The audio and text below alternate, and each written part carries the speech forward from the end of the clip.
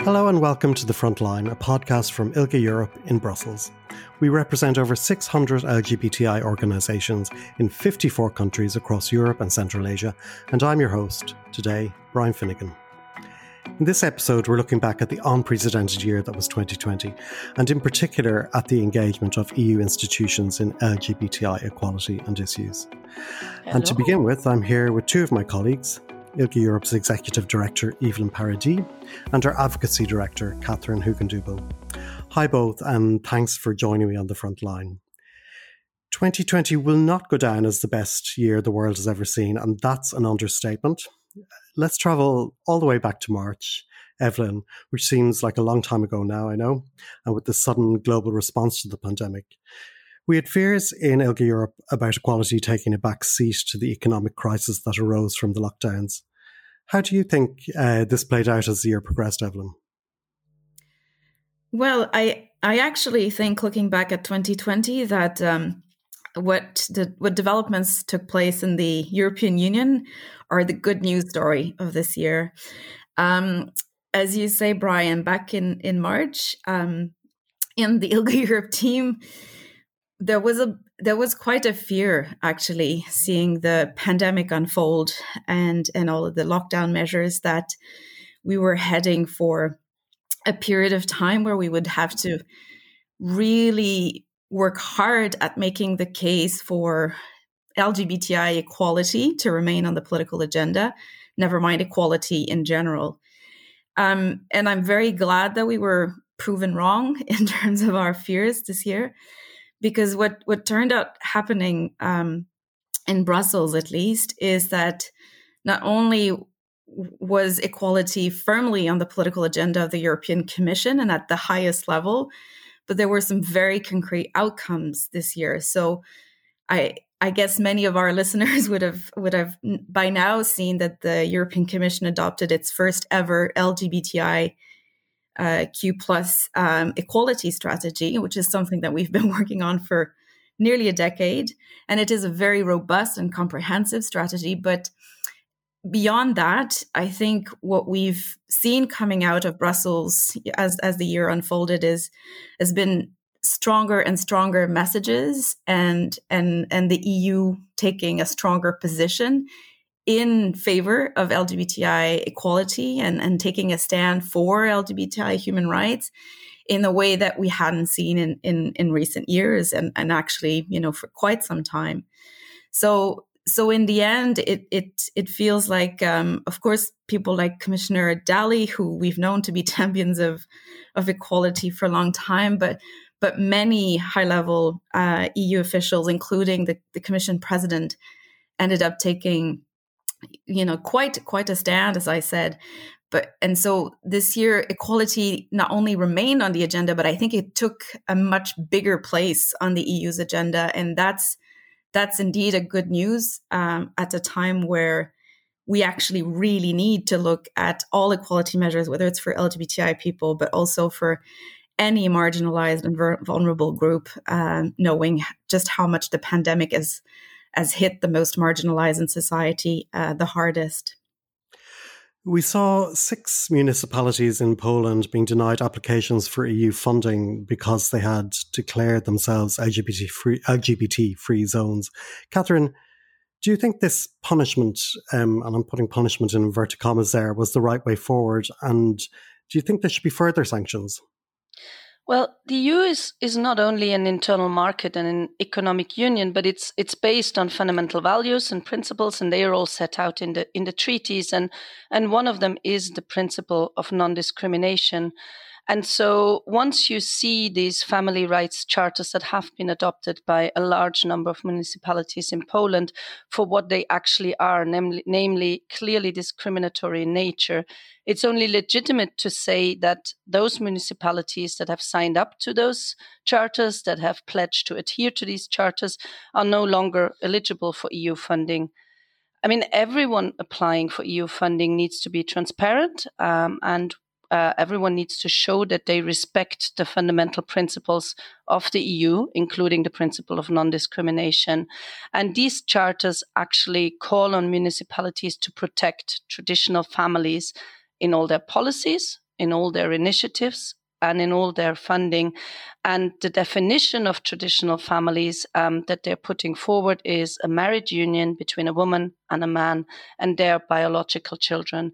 And so if they apply this, so the charter, to all funding that the municipalities are managing on local level, that also means that the town twinning money they had planned to apply for would be spent in this discriminatory manner, namely protecting and promoting traditional families and discriminating against all other kinds of families. And so it's absolutely right that the European Commission said no to these applications.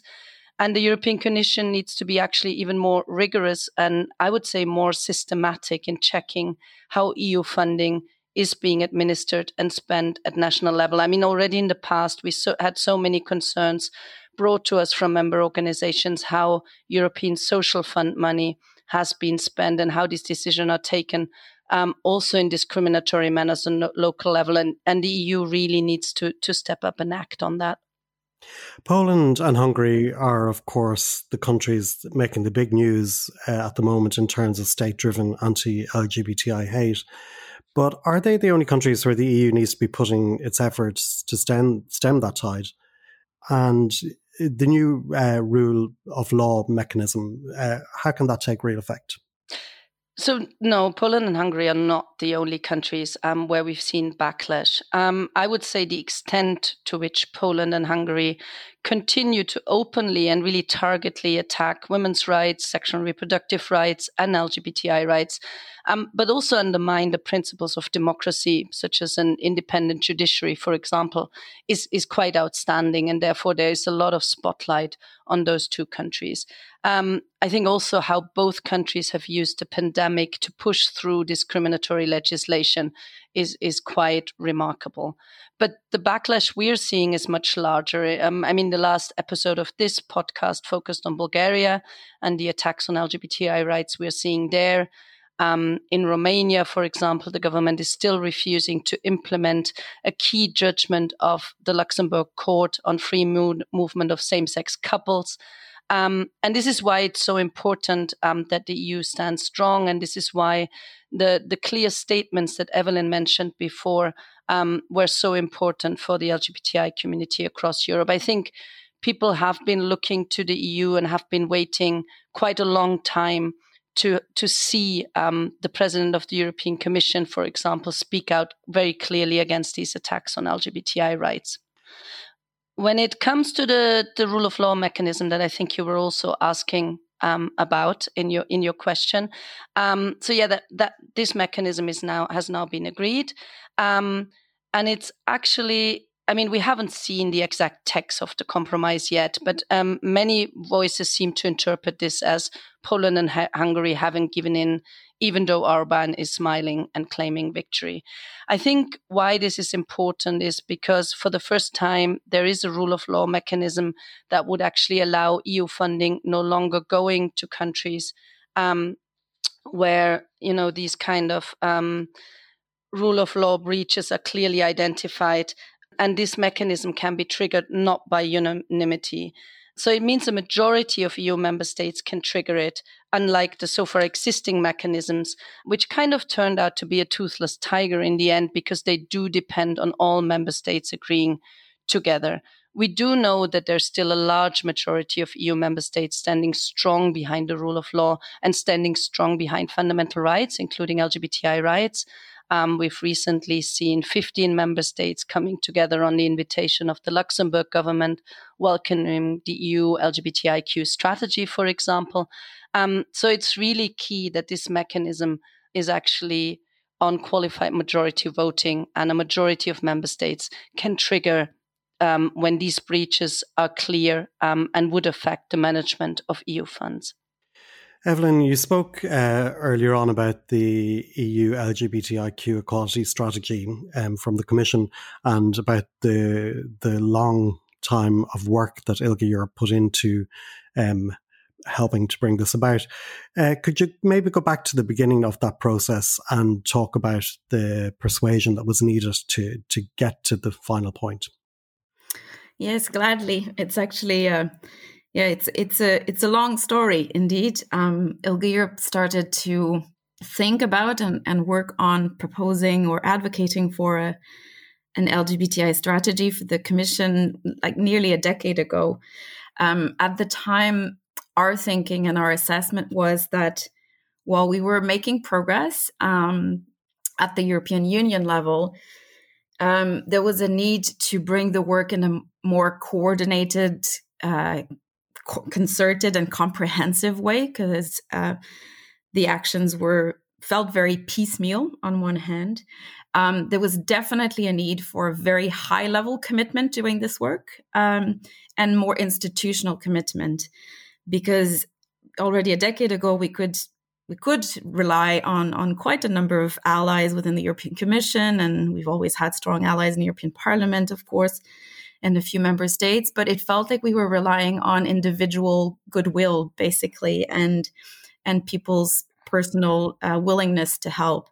And in order to do the work in a sustainable, really impactful way, it was our conviction that we needed to have something that was owned by the entire European Commission, and including getting high level, the highest possible level of political support for this.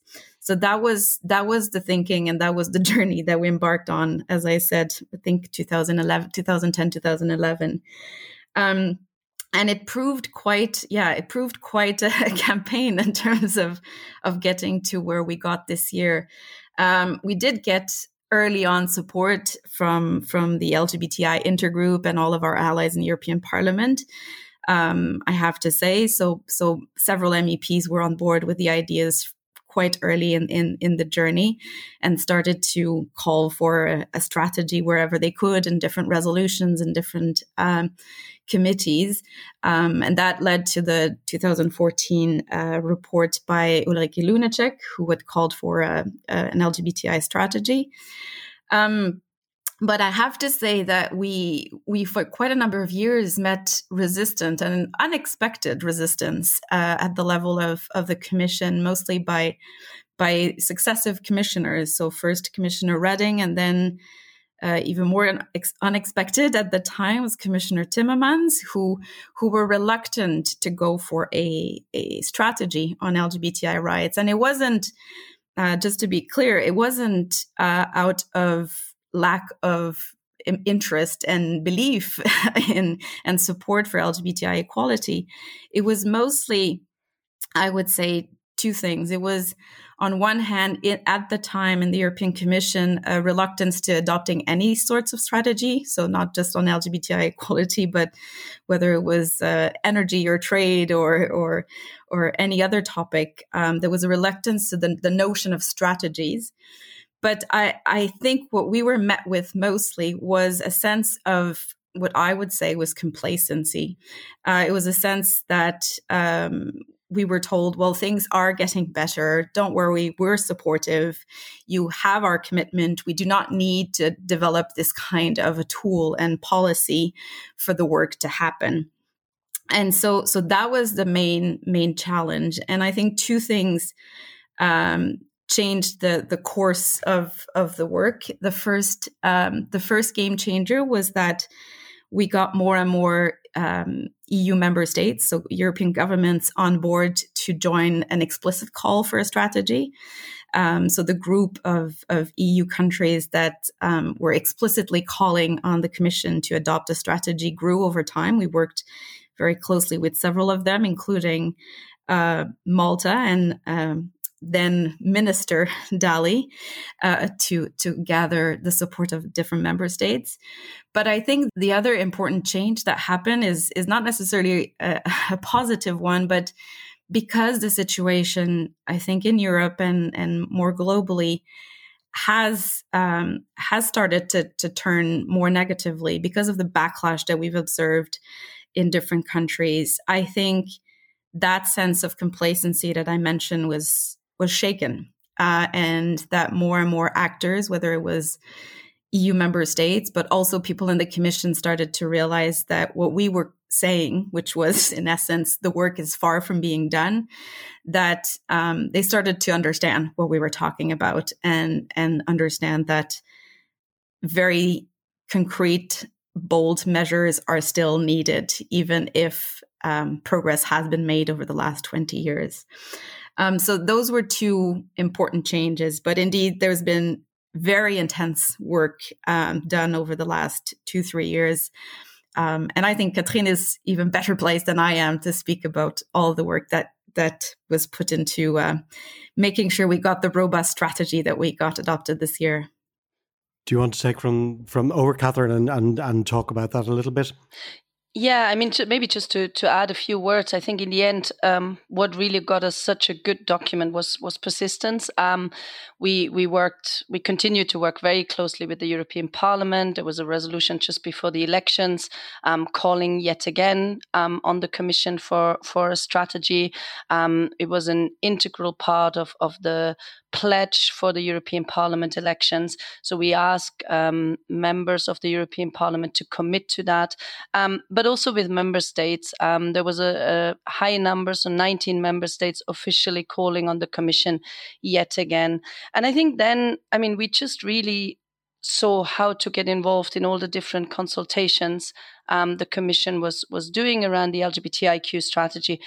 But I think it's important to stress that this was really work we were doing together with our member organizations, so together with organizations from the ground who could really bring the reality that Evelyne was describing to the Commission so clearly and make the real point of why that strategy would actually matter, together with many other organizations from the LGBTI community, but also with ally NGOs, like, for example, the European Disability Forum, to really bring forward coherent approaches on tackling discrimination, including on LGBTI rights in a very systemic measure. And I think that's what got us the very robust LGBTI strategy, but also the overall equality framework that the European Commission is putting forward, and the links between, for example, the gender equality strategy, the LGBTIQ strategy, the victims' rights strategy, to really work towards a comprehensive approach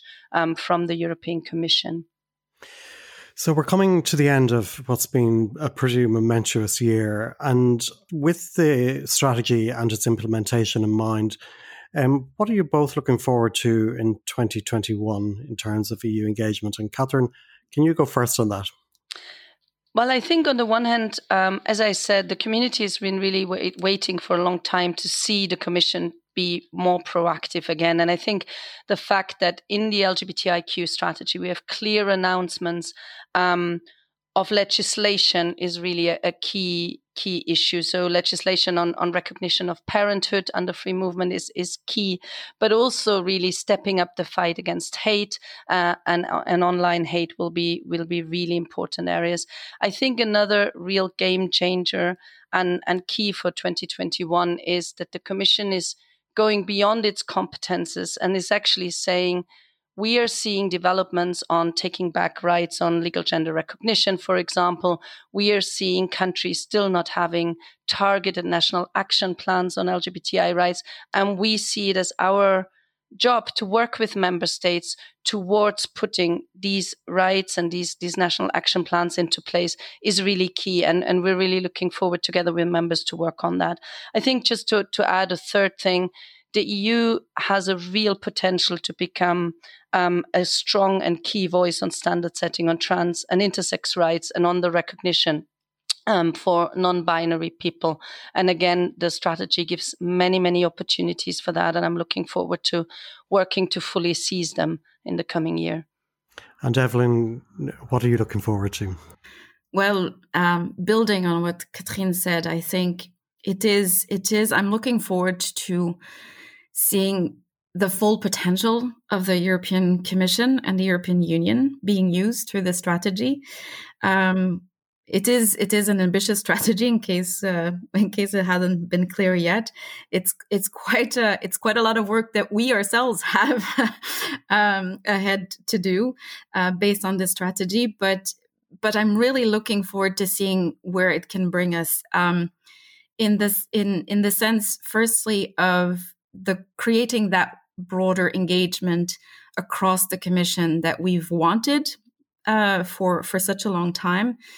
already very concretely, we're seeing that because of this strategy, our team has been a lot more able to reach out to different commissioners and to see how we can work with many different parts of the European Union in a way that we hadn't until now.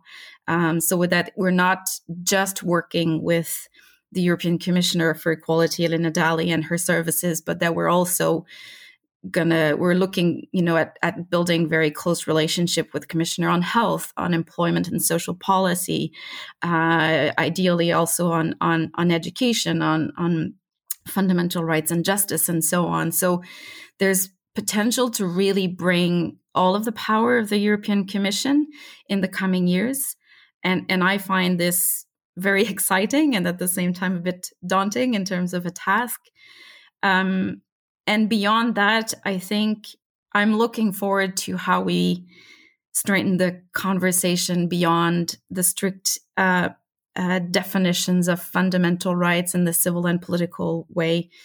This year has shown us so clearly the importance and urgent need to look at socioeconomic inequalities that continue to leave so many LGBTI people behind. And I think that message is also something that is being heard by the Commission, by the Parliament. I don't know that looking forward is the right way to say it, but it's something that I really hope will become a core piece of the work that we do with the European Union in the coming years. On that note of hope, I will say thank you to both of you for joining me today.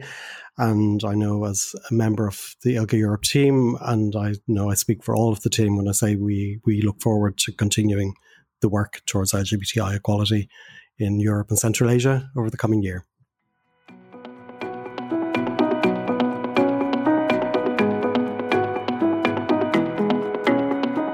To get a sense of how some of our member organisations are engaging with the EU in terms of what's going on in their countries over the past year, I'm speaking now to Lana Gobek from LGBT in Slovenia and Tamás Dumbos from HATA in Hungary. Hi both and welcome to the Frontline.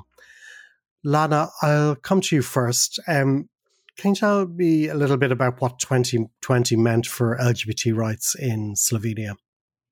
Hi, hello, and thank you for invitation. Well, when we speak in general terms, that really affected LGBTI rights in Slovenia, the biggest change was in March when the government changed to a really alt-right, far-right government. And with that, for us, because even in the past, the political party that is currently in government had huge ties with Orban's government, and we knew that if they will be in charge, a lot of things will happen, especially in the field of human rights, LGBTI rights. So our advocacy topics and methods definitely changed. We weren't as much as proactive and looking for options how to basically to make situation better, but how to stop rollbacks, how we will be able to keep this level of LGBTI rights that we now have. And also what happened here was that as we also kind of thought that it's going to happen, the government started with huge attacks for civil society, not directly LGBTI organizations or LGBTI topics, but civil society in general, especially those in the fields of culture, human rights, environmentalists. And this is something that basically really affected our work from this more proactive in the past to more like being on the defensive and fighting to keep what we have now and to have kind of a space to work in. Okay. Tamás, Hungary has been far more in the news this year. Would you like to reflect on what's been a pretty difficult year for LGBT rights in Hungary? Indeed, it's been a terrible year. I've been a volunteer and staff member at LGBTQI organizations for over a decade now, and this year has been the worst since then. It started with March, when we had the first cycle of COVID, and the government's best idea to deal with the COVID crisis is to come up with a legislative proposal in parliament that bans legal gender recognition for trans people. This was unfortunately adopted in May. So since then, trans people have no right to have their gender changed in their documents. And that was not the end. We also had a big scandal in September when a book which was published by a lesbian organization featuring fairy tales have been attacked by extreme right-wing as well as government politicians. There is an investigation going on against this organization. And then in November, 3 interrelated proposals have been submitted in Parliament. One of them has already been adopted. This abolishes the Equal Treatment Authority, Hungary's equality body, and 2 other proposals which are still pending but are likely to be voted on next week. One that would include transphobic language in the fundamental law, in the constitution of the country, and restricting adoption for people living in same-sex partnerships. So a bad year indeed. A bad year. And I suppose in terms of what's been going on there, have you, as an activist yourself, have you trusted in the power of the EU institutions to help? Not much. Unfortunately, we've seen that while some European Parliament members and some people from the Commission said symbolically that they don't agree with the government adopting these hostile legislations and the political discourse that have formed in the country, but we've seen no legal procedure started against the country. As far as we know, they have treated these things as within the member states' competence and not EU matters. And I think that's a very bad approach. Such a systematic violation of human rights of minority groups such as LGBTQI people is against the values of the European Union. And the European Commission, the Parliament, and the Council should do something about these member states which don't abide by their obligations. We'll come back to the EU engagement in Hungary in a little bit. But Lana, will you talk to me a little bit about your trust in the power of EU institutions to uphold LGBTI rights in Slovenia with this new government? Yeah, here I have to say that I really agree with Tomáš that here the EU should be not only vocal, but because we see that they can be vocal, especially members of European Parliament or also some parts of Commission. But this is, I think, not enough that the actions should follow. I know that this is also like really hard for EU because there are different powers that are held by the member states, that are held by the EU. But I think that in the future, when we look on how the EU should be in the future, we have to look here into a more common approach, especially in the line of human rights.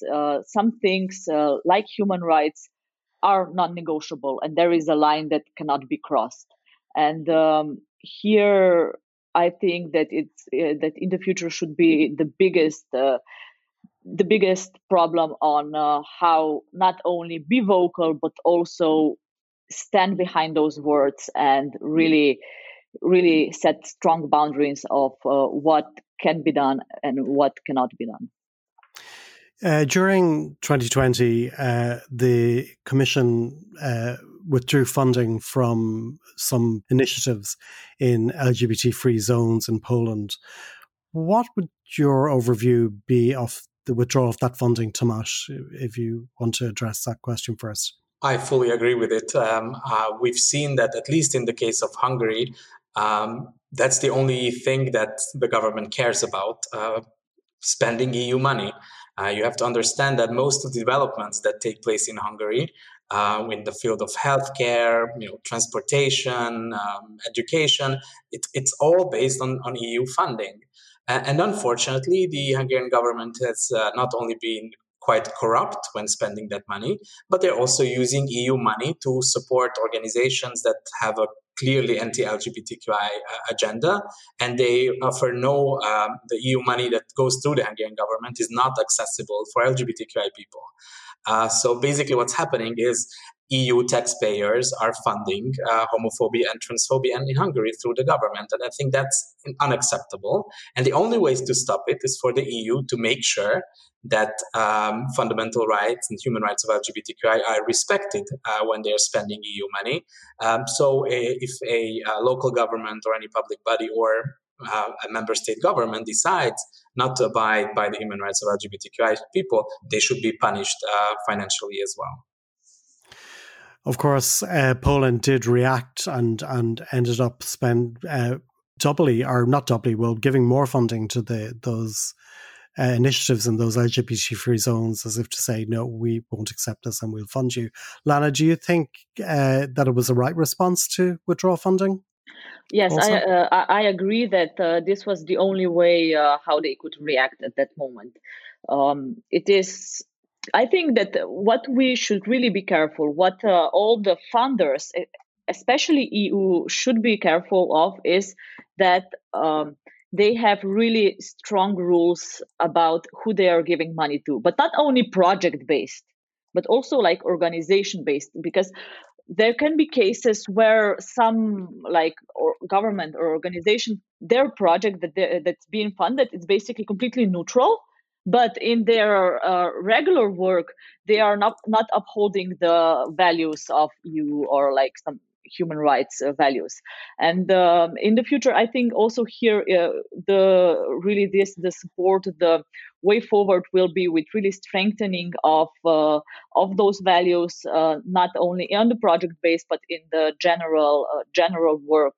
But here, what I really see also important with all these talks now around EU budget and budget withdrawals. Yes, a lot of infrastructural projects, a lot of projects in general is funded by EU also in Slovenia, but also a lot of NGOs are funded from EU-based projects. And here, when thinking on how to make these sanctions to countries that do not respect the values of European Union, we also have to think about how civil society won't be actually put into the worst position because of it. How to basically, if I can say it directly, punish the government, but strengthen the civil society on the other hand. Yeah, you've mentioned there Hungary and Poland's holding of the COVID-19 relief budget to ransom over the inclusion of rule of law in its stipulations. How do you think, Tomasz, the EU should be responding to this ransom? I agree that the rule of law mechanism is very important. I mean, what we've seen in Hungary and in Poland is not just an attack against LGBTQI rights, but basically dismantling democratic institutions and undermining the independence of courts, of judiciary, of equality bodies, of ombuds offices. Putting people in those public institutions that only care about loyalty to the government. So I think the EU needs to come up with new mechanisms to make sure that it is possible to sanction member states that don't abide by these rules. And the discussions about the rule of law mechanism, I think, is pointing to the good direction, and especially this inclusion in the compromises we've seen that end users should not be harmed by the activity of their government, meaning that even if there is a suspension of support to a member state, the member state still has a duty to abide by already established contracts. And I think also important that in such cases, the applicants from a country could directly turn to the European Commission for funding. So if the Hungarian government is not giving any money to LGBTQI organizations, then the EU should step in and earmark a certain proportion of the money and spend that directly to the support of national LGBTQI organizations. Of course, I think it's important that the EU has been the number one funder of LGBTQI issues in Hungary for several years now. But most of the money comes through projects, international projects that are not always fully in line with the direct needs of the community. They are quite inflexible, so it takes time to come up with proposals that are in line with those newly emerging needs. I think more flexibility of funding and more flexibility specifically to respond to national developments is needed on the EU level, and I think there is a possibility to come up with such earmarked money within the EU and to circumvent homophobic and transphobic governments in spending EU money. Of course, towards the end of the year, we had what ILGA-Europe would see as good news with the LGBTIQ equality strategy from the EU Commission. Can I get both of your responses to that strategy and whether you think it will be helpful? Lana, I'll go to you first. Yeah, definitely. LGBTQI strategy. It is something that we've basically been waiting for quite some time, and it's a huge commitment also from the side of EU to the LGBTI rights and to the improvement of the position of LGBTQI people. And here, I think that the main work will again be on the member states and on their willingness on how to prepare their action plans and how to implement those action plans. And in places where governments are supportive, when they will know how to listen, to work with civil society, who is in touch with LGBTI people, who knows the needs of the community, this strategy can provide to be a huge toolkit, a huge roadmap, and a really needed document. Also, in places where we, like here in Slovenia, we know that under current government, we probably won't be able to make a lot of advancements to maybe implement a national plan, a national action plan or something. But still, what I find really important in the strategy and a way forward, because in general, I do believe that the future of EU is in more, I'm a federalist in that way, in a more coherent union, in a more closer knitted together union. So what we see here is also that they are kind of briefly touching also the fields that were set, that were mainly in the member states, places to legislate, not on EU level. For instance, with the freedom of movement, and if you're a parent in one state, you have to be a parent in other state. And here, this is a typical area where EU till now, or a couple of years, they steered away from those areas. They left them to the member states, and now we see that at least they are trying to set some, maybe to say, I don't know, minimal standards or something for also in the areas that are really important, that are basically that are touching the lives of people living in European Union. Okay, and Tomasz, what's your response to the strategy? I think it's a major victory for the movement. I mean, ILGA-Europe and member organizations have been working on it for long years.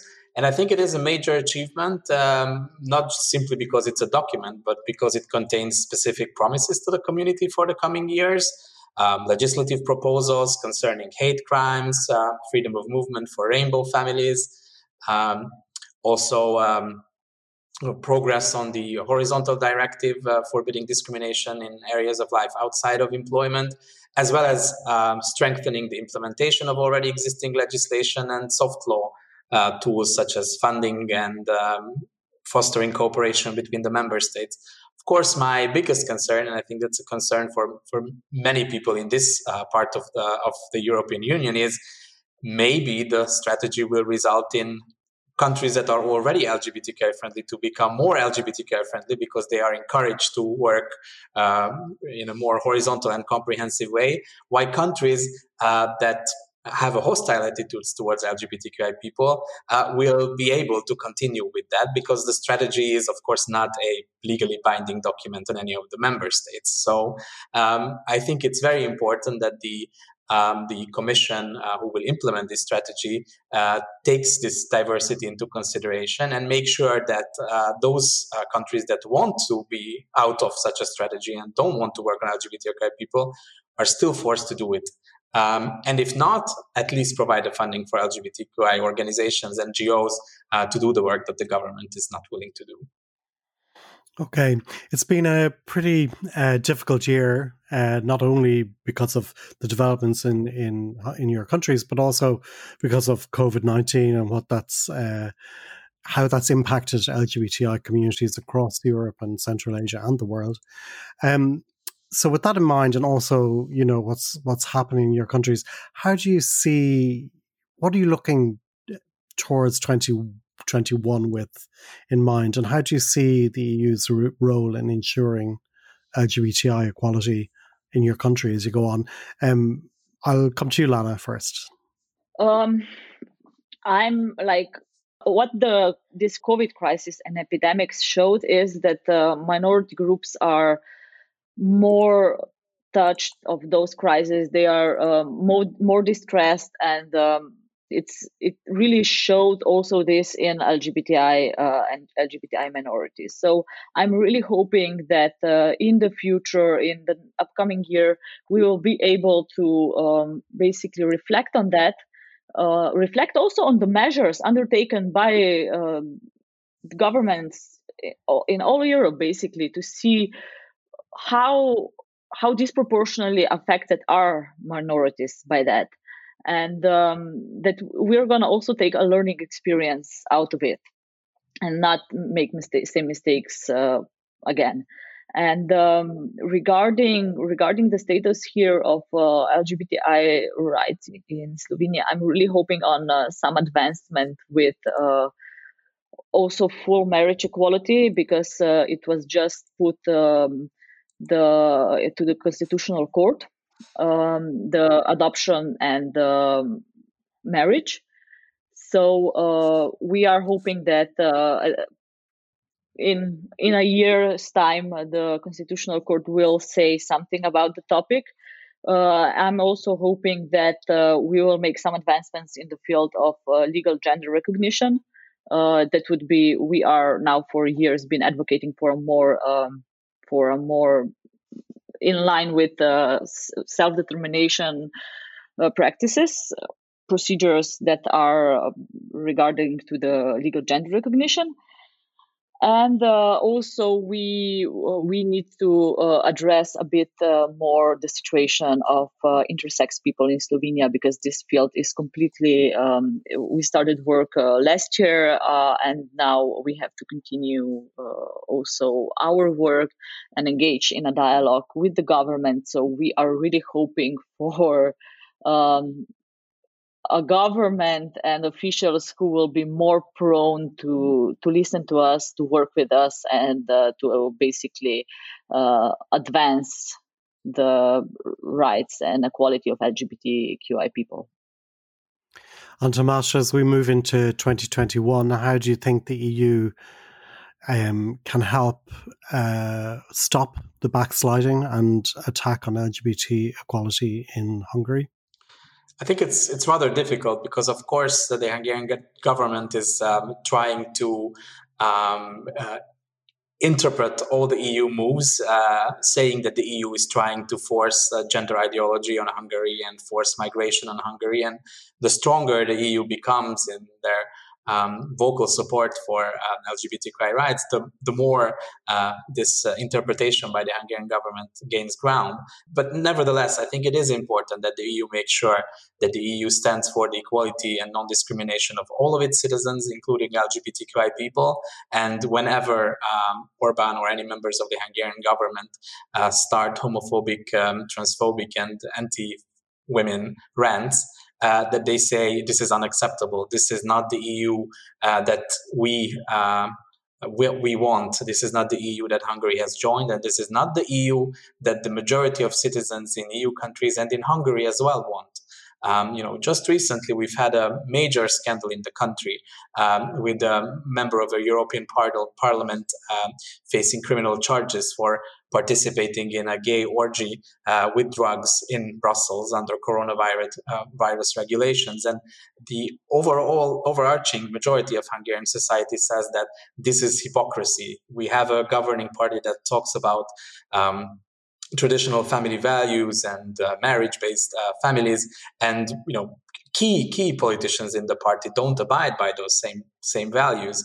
And interestingly, another data that just came out today, the support for EU membership in Hungary is record high. 85% of people in Hungary say Hungary has a place in the European Union. I think that means that the majority of Hungarians are not following what their governments are saying. And I think it's really important to emphasize that whenever the EU is imposing sanctions, they're not imposing sanctions on Hungary, but on our current government that is not acting on behalf of its citizens, but on its own individual needs and financial gains. Okay, on that slightly more hopeful note, we'll finish today. Thank you both for joining me, and we will be paying careful attention to what's happening in both of your countries. Thank you.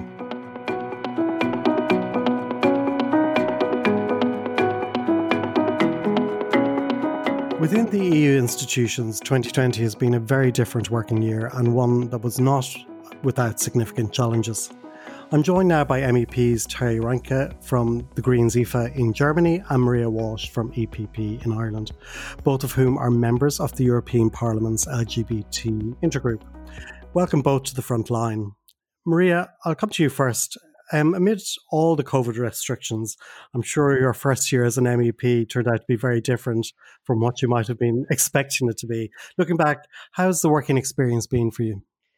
No, thank you very much for having me on, and delighted to be talking to you from the west coast of Ireland in amongst COVID and amongst this crazy year. And you're right, it's been turbulent. It wasn't as planned. I think when we set out after the 2019 European elections, I feel like forever ago. But being a member on the Intergroup certainly has allowed me as an LGBT woman and activist to plant my feet further into the brilliance and the infrastructure of the European Parliament. And when I say that, I mean, it's a case of like the European Parliament is like no other institution. Here in Ireland, you have opposition and those in government, and you have independents and you have various voices. You, of course, have that also in the European Parliament, but on sections like the intergroup that we have for LGBT rights, it's a case of across all party spectrums, across all political beliefs. Our very core fundamental belief and value is that every one of our citizens gets treated equally, regardless of where they come from, their creed, their gender, and of course orientation. And I've learned a great deal from seasoned members like Terry, Mark, and really it's again on a personal front, it's extraordinarily reassuring when you speak to a school, perhaps in my constituency in Midlands Northwest, where their conversations might be around, how do I talk about being gay, or how do I support someone who is gay in my life? How do I start those conversations? How do I mind my mental health? What do I do? And then a couple of days later, you're standing in the chamber, and you're speaking to a commissioner, or you're speaking to another colleague across the Parliament House, and you feel the support and the wave of rainbow love, dare I say, coming from other members in the intergroup. And that for me has been fundamentally changing for not just me, but equally for my team. So Terry, as a seasoned member, as Maria describes you, and co-chair of the intergroup. I'm aging you, Terry. And a very vocal MEP on equality issues. What were your concerns in terms of LGBTI rights in Europe when the lockdowns began last March? Well, obviously, as Maria was already hinting to, we are always very concerned about the well-being of the community. And we know that especially in crisis situations, I mean, it's not only the LGBTI community, but minorities in general, very often face the difficulties that the whole the population is facing to a much stronger degree. And we have had a lot of people also getting in contact with us saying that this is a very difficult time for them, especially LGBTI youth that might not be out to their parents, that, during a lockdown have to stay at home all the time, cannot see their friends. And so we could also really feel that in the intergroup coming from different people to us. And I also think that what was very challenging for us was also the political dimension, because we could see that in certain member states, for example, in Hungary, this crisis was really used also as a pretext to further attack LGBTI rights. We could see this horrid trans legislation being passed, being rushed through the Hungarian parliament. And I think that for us, it made our work even more important, obviously focusing on the community, focusing on the needs of the community, but also standing up to these political attacks and saying very clearly, like Maria was saying, in the European Parliament, across political groups, across member states, we stand up for LGBTI rights. And especially in this crisis, we are going to continue to do so. Maria, you and I both arrived in Brussels from Ireland around the same time, both to new jobs. And for me, it's been a huge learning curve coming from Ireland and I suppose the atmosphere for LGBTI rights in Ireland being so, positive at the moment, to learn about what was going on in Europe. What's been your biggest learning experience in this context? Well, how's the first year of your job going first, Brian? Is it going well? It's going great. I really love it. Good to have. Thank you for asking. We're still in it till 2020. Well, a few more years anyways. But no, in terms of as a new member of the Intergroup and what I've learned, it's a case of we on a personal and national level, of course, have achieved a great deal. But, on an Irish front, we don't have equality for all letters of our rainbow. And that's really important to highlight, because while we, and I happily and concretely point fingers at countries like Hungary and Poland that Terry just mentioned for rolling back on the very essence of why the European Union started in the first place, we also have to look closer to home and see where are our holes, where are our deficits. And you don't unfortunately have to go too far down the letters to see that equality is not the same for me as a gay woman, me as a gay white woman, me as a gay white woman representative, as it would be for a trans representative, or a gay man in a rural setting. And then, you take the national context and then you bring it into Europe. And I have learned a great deal. I've learned, as Terry shared, we did a virtual mission to Poland, and you're hearing of all ages just of the horror that they're living through, and then the impact of the likes of this pandemic has brought. I think we had done a webinar very probably March, April of the pandemic, and I had forgotten how different households and different communities are bringing different issues to the forefront. So, we spoke with representatives across the Rainbow family, and they now had to give up their homes and their apartments in maybe in an urban area to move to a rural part because of, job loss or rent, lack of rent security. And now they had to go back into the closet because they weren't fully themselves within their family or their communities. And that has a detrimental impact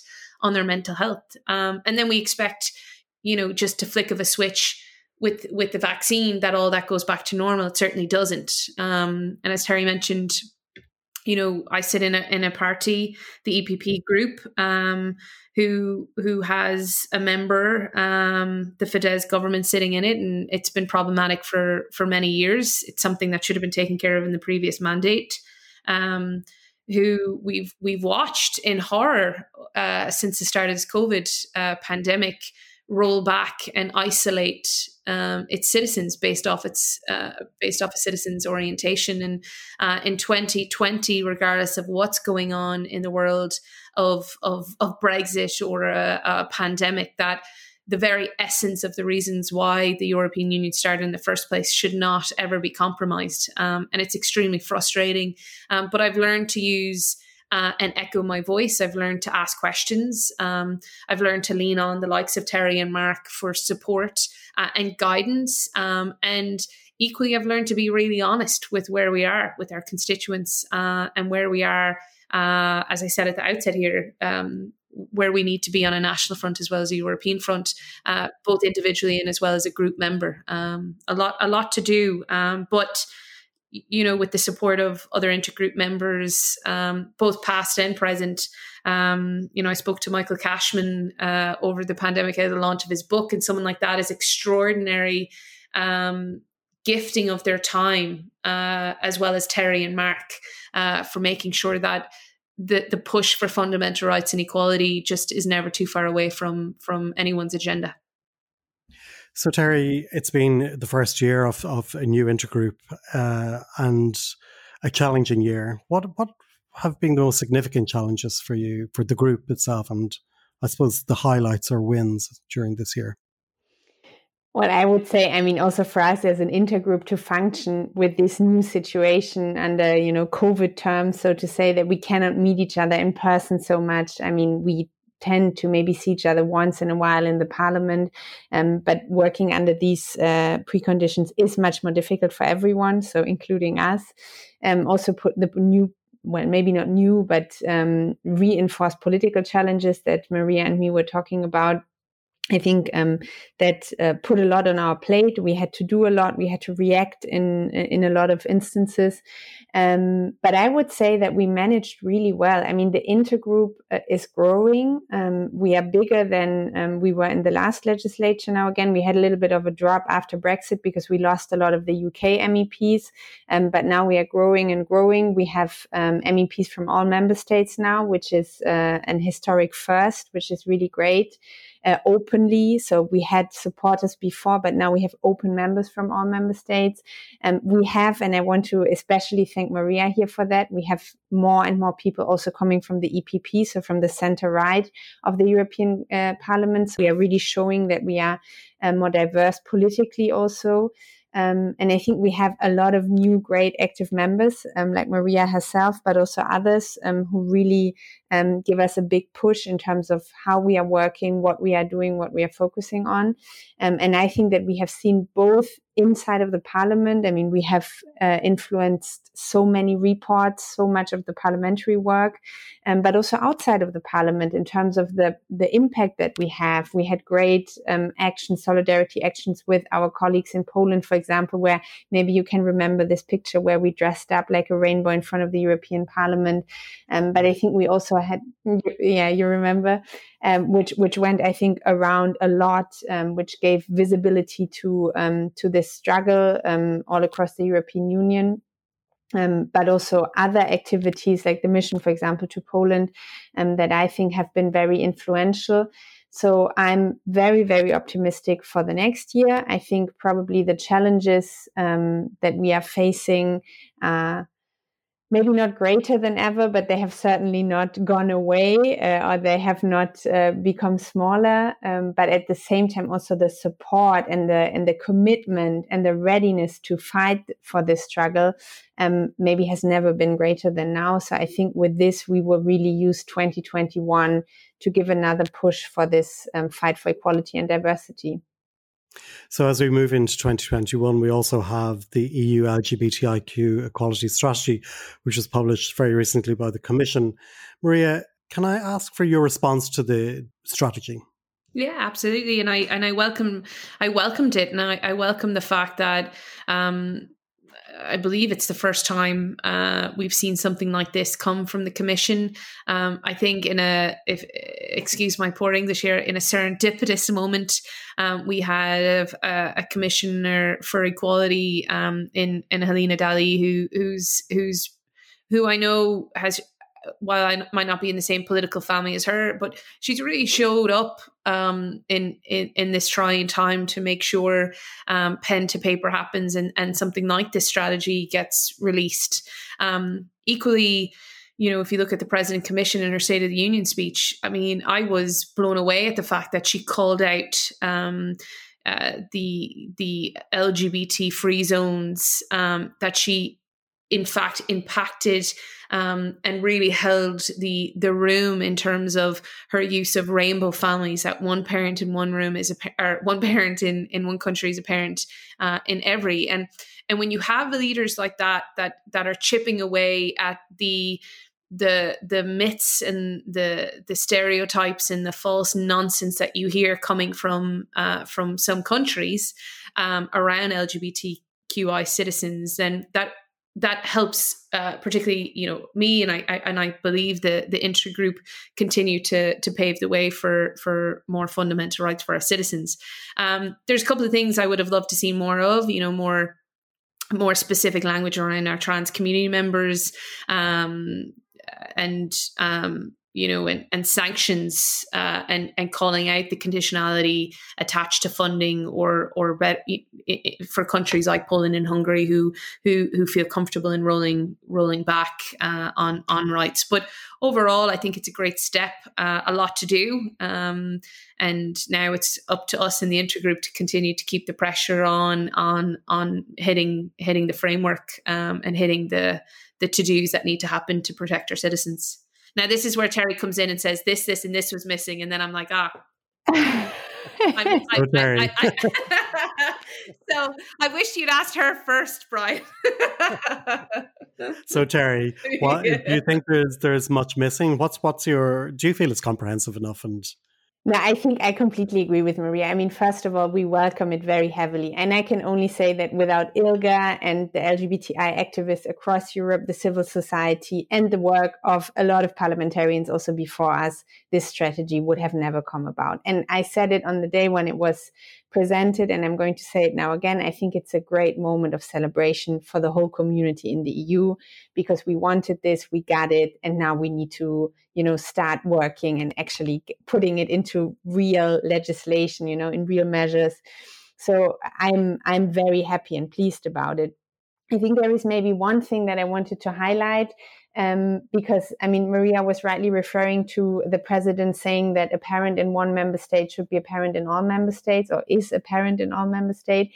And I think from the side of the Intergroup, what we would have liked to see a little bit stronger is also that a partner, a marital, a spouse in one member state is a spouse in all member states, because this is a little bit more vague in the strategy so far, and we would obviously like to see a mutual recognition, not only in terms of parent-children relationships, but also in terms of marital partner relationship, in terms of civil partnership, because as you know, with the Coleman case in front of the ECJ, we have taken a very important step there, and the ECJ has shown that you cannot take freedom of movement away from EU citizens or restrict their rights just because they come from the LGBTI community. And I think that this is something that maybe the Commission could have built on a little bit stronger in the strategy. But apart from that, I would really say, let's work on the things that they have proposed. There is a great lot in there. There is a lot of things that we now have to push. I have talked about the parliamentary work in the past, the reports where I think we have successfully influenced the wording on LGBTI issues. Now we have legislation coming up, and this will be a big task for us to as co-legislator, make something good out of it. And the LGBTI strategy is just a great basis for that. So during the year, we saw sanctions on LGBT-free zones in Poland being denied applications for EU funding.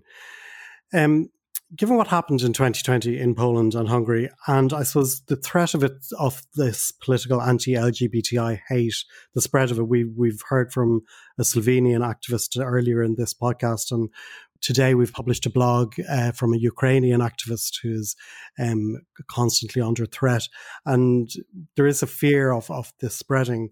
How do you think the EU needs to continue to respond to this? Terry, I'll come to you first. No, I think that what Maria was saying, there was a reaction of the European Commission. But one of the things that could have been stronger also in the strategy, but also not only coming from Helena Dalli, she really is a great champion, but also from other commissioners, for example, Vera Jourova, Didier Reynders, and also the Commission President Ursula von der Leyen herself, would be when things like this happen, to really use all the tools that we have now, but also the tools that we are going to then have from the next year onwards to stand up to this. And I mean, most notably, LGBTI-free zones, where we as a European Parliament have repeatedly said that we think there is a case there, so we could start an infringement procedure, and we could really do more to defend the rights of the EU citizens that are living in these areas and that are being discriminated against.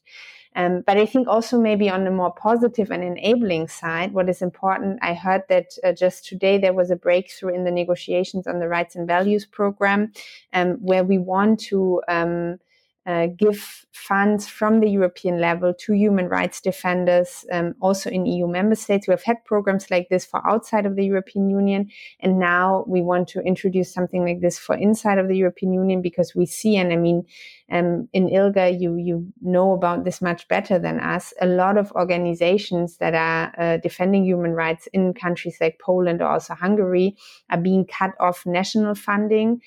So we need a counterbalance from the European level. And I hope that this program will be one of the tools that can be used from next year onwards to support this great and important and absolutely amazingly brave work that they are doing. And Maria, what way do you think the EU should be moving forward? Yeah, I mean, echoing everything that Terry just shared there. And I sit on the LIBE committee, so Liberties, Home Affairs and Justice, and I'd like most the amendments that my team and I put in to policy and legislation would be in support of LGBT citizens in reception centres and ensuring that they, anyone who's coming into the European Union and claiming asylum based off their sexuality, is doing so with the greatest sense of support. That's something that I think the EU needs to look at, and there's a whole area obviously of migration that we need to step up to and fix. But taking for this podcast specifically, then it would be supporting our citizens that are coming into the European Union for protection. Another is in terms of policy change and the awareness and the understanding that we have around digital platforms and the protection of hate speech to LGBT citizens, because it is rife. I mean, as a gay politician, I can only tell you my own experiences. But when you're a citizen and you're trying to figure out who you are and where you fit in the world, then to be to receive such hate mail and discrimination is astronomical in this day and age, when we live quite tactically through digital comms. And that only can happen if our European Union sets the standard, and then our member states start actually looking at the way digital platforms are working in our countries. And there are two areas that I think could certainly support our citizens better. And of course, the sooner we in our group, in the EPP group and in the European Union, look at Fidesz and the Hungarian government, and I can only say that as a EPP member, a new EPP member, then the sooner a lot of things will be put right, and so that's echoing to and reassuring to citizens, particularly LGBTQI community members, who are looking at the likes of me going, but how can you sit in a group that fundamentally disagrees? And I think that's really important. Okay, so a wide range of work is ahead of us. Just a few things, Brian. Just a few things. Things in the world. Thank you both for joining me on the front line, and thank you also to the Intergroup for all the work you've done over 2020. At ILGA-Europe, we look forward to working with you in 2021. Thanks both. Thank you. Thank you so much. We can only give this back to you, and especially also to all the ILGA team for all the great work you're doing. Thank you. A big thanks to Terry and Maria and to all our guests on this episode of the Frontline LGBTI Activism podcast. And thank you too for listening. If you liked what you heard, please subscribe for more wherever you listen to podcasts. Tune in next time when we'll be travelling further on the front lines of LGBT activism in Europe and Central Asia. Goodbye for now.